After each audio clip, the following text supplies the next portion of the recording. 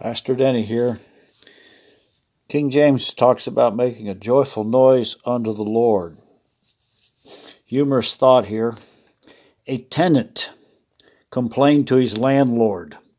The people in the apartment upstairs sure are annoying. While last night they stomped and pounded on the floor until midnight. Did that wake you? The landlord asked. No, the tenant explained. Fortunately, I was up playing my tuba.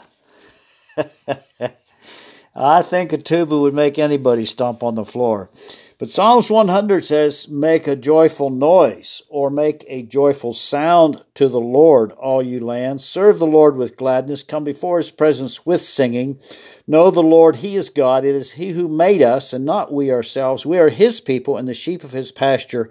Enter his gates with thanksgiving and into his courts with praise. Be thankful to him and bless his name.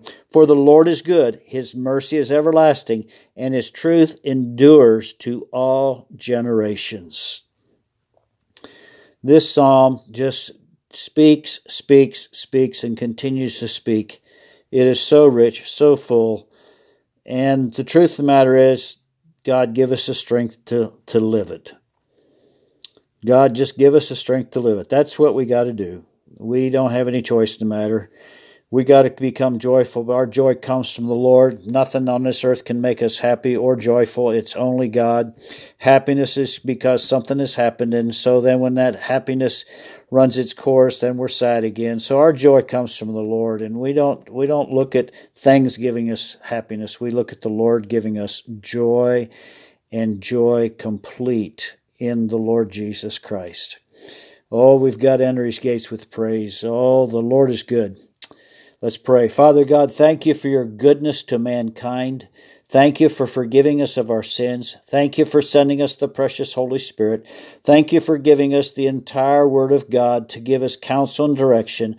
Lord, we have absolutely need of nothing to live godly lives except a willing spirit to say, God, I'm yours.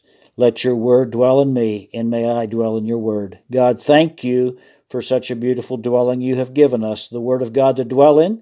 And Lord, we want you to dwell in us. And Lord, we just pray for our neighbors today, God, that you'd bless our neighbors, pour out upon them. May we be able to share Jesus with them. Lord, give us the ability to be kind to our own family members. And Lord, we are grateful that you have everything under control in our lives, in the body of Christ around the world, even those who are being tortured and tormented for the cause of Christ.